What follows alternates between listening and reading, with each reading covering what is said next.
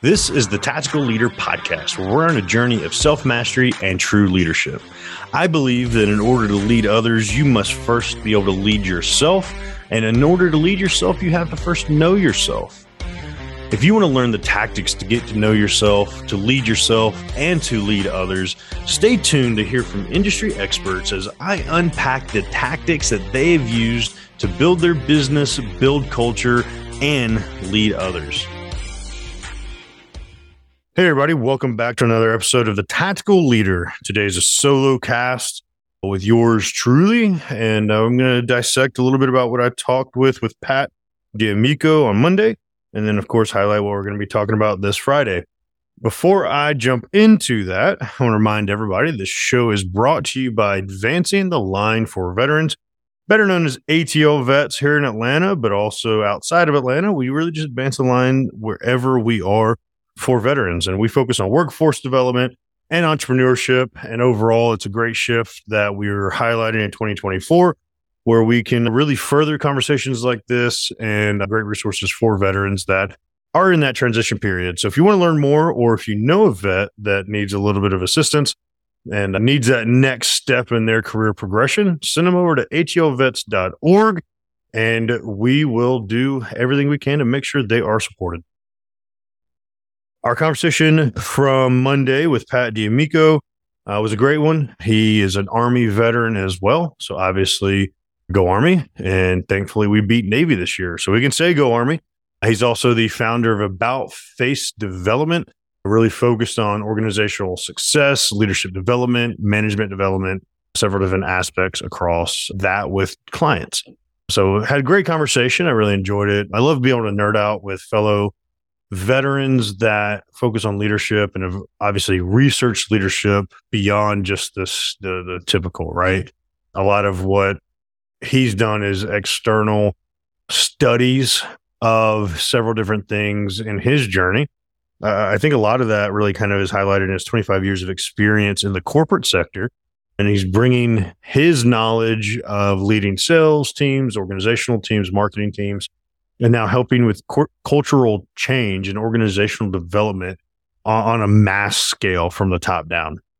So I'm absolutely fascinated by everything he's working on, because I think it's absolutely needed in several different sectors. And on Monday, and then again this Friday, I really highlight my personal experience in senior leaders and my own leadership development through the years, where I see lots of failures that, and don't get me wrong, I've seen a lot of great ones too. I have some great mentors that have taught me lessons.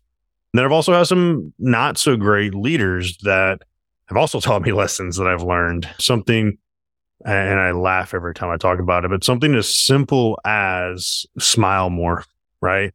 I was literally told by a leader once upon a time that if I just smiled in the hallways, I would be so much more liked and I'd have so much more success if I just smiled more, was friendlier in the hallways.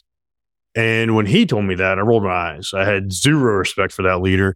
He had several anger management issues, not by my own professing, but by organizational leadership development he had to go through himself. And the bad part was I didn't listen to that message until years later. I went through Dale Carnegie training, and I started studying more about Dale Carnegie's How to Win Friends, Influence Others, so many different things. And funny, and I have it right here. I'm flipping through Dale Carnegie's Golden Book, and it kind of outlines all his lessons from his book. And the very first section, is become a friendlier person. And the number 5 rule of being a friendlier person is smile. And when I read that, saw that, and started learning that in my mid-20s, going through Dale Carnegie, I literally could not believe that one of the angriest people in the leadership development arc that I was in, one of the angriest people, was also absolutely right about be friendlier and smile more.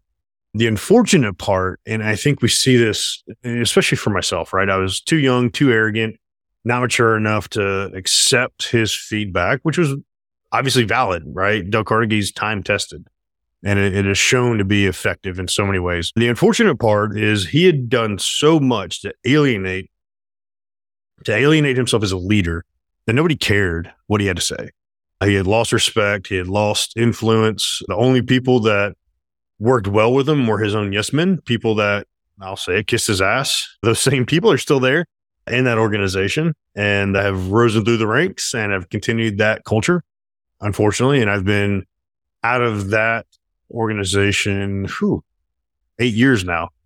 And I know for a fact that same culture is still in place. And it's kind of sad when you think about it. But when you bend to the will of an organization and a culture that loses respect of leaders, but then demands respect of leaders at the same time, I guess you become that type of leader. And it's unfortunate to see. And thankfully, I broke away from that world and learned several different things along the way and have enhanced my own capabilities, but it also recognized like it's a study, right? No different than this podcast, the interviews, external studies of what I've done in the leadership space. It's all a journey of development, but I don't think I would have learned that developmental journey had I stayed there. Definitely wouldn't have started this podcast, right? There's no time in that world for a podcast or professional development. So it's an interesting shift. And I think that kind of is a big piece of what Pat and I discussed on Monday. What I was really fascinated by was the capabilities he's bringing to internalize leadership development, not just with an organization, but individually internalize leadership development and make it a personal journey for each person. Because I think that's what we have to have. We have to have a personal journey, a personal connection to really highlight where we need to develop personally and professionally. And a lot of times what we need to know is like it translates both ways, right? Professional development usually enhances personal development and definitely vice versa.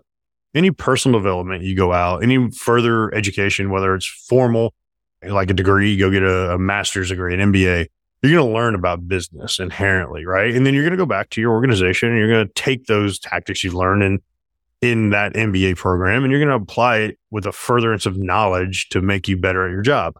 Same thing happens when you seek personal development. And I'm actually headed to a retreat here in the next couple of weeks, mid-February down in Tampa, led by Tommy Breedlove, who's been a part of my journey the last year or so. And we've really connected closely and he focuses a lot on the legendary life and focusing on personal development. So I myself, not being a hypocrite in that capacity, recognize there's plenty of lanes for me to develop. So you have to seek those learning opportunities. And he's one of those that I absolutely love learning from. So excited to do that. But I think that's a great avenue that Pat takes with teams and really helps them about face, right? And if you don't know, it's military terminology. About face development is really turning about face, right? Turning the other direction and literally highlighting that turnaround in shifting dynamics. So I love that that's where he's going. I really enjoyed our conversation with some of the different pieces we brought up on Monday. And then this Friday, we're going to talk a little bit more about his process. How does he develop an outline and a strategy for each of his clients that furthers that leadership development? What's the strategy? What's the plan? How do we go through it from the tactical to the operational to the strategic level and development as a whole? Similar to the military, the 3 levels of combat are tactical, strategic, and operational. Actually, let's switch those around.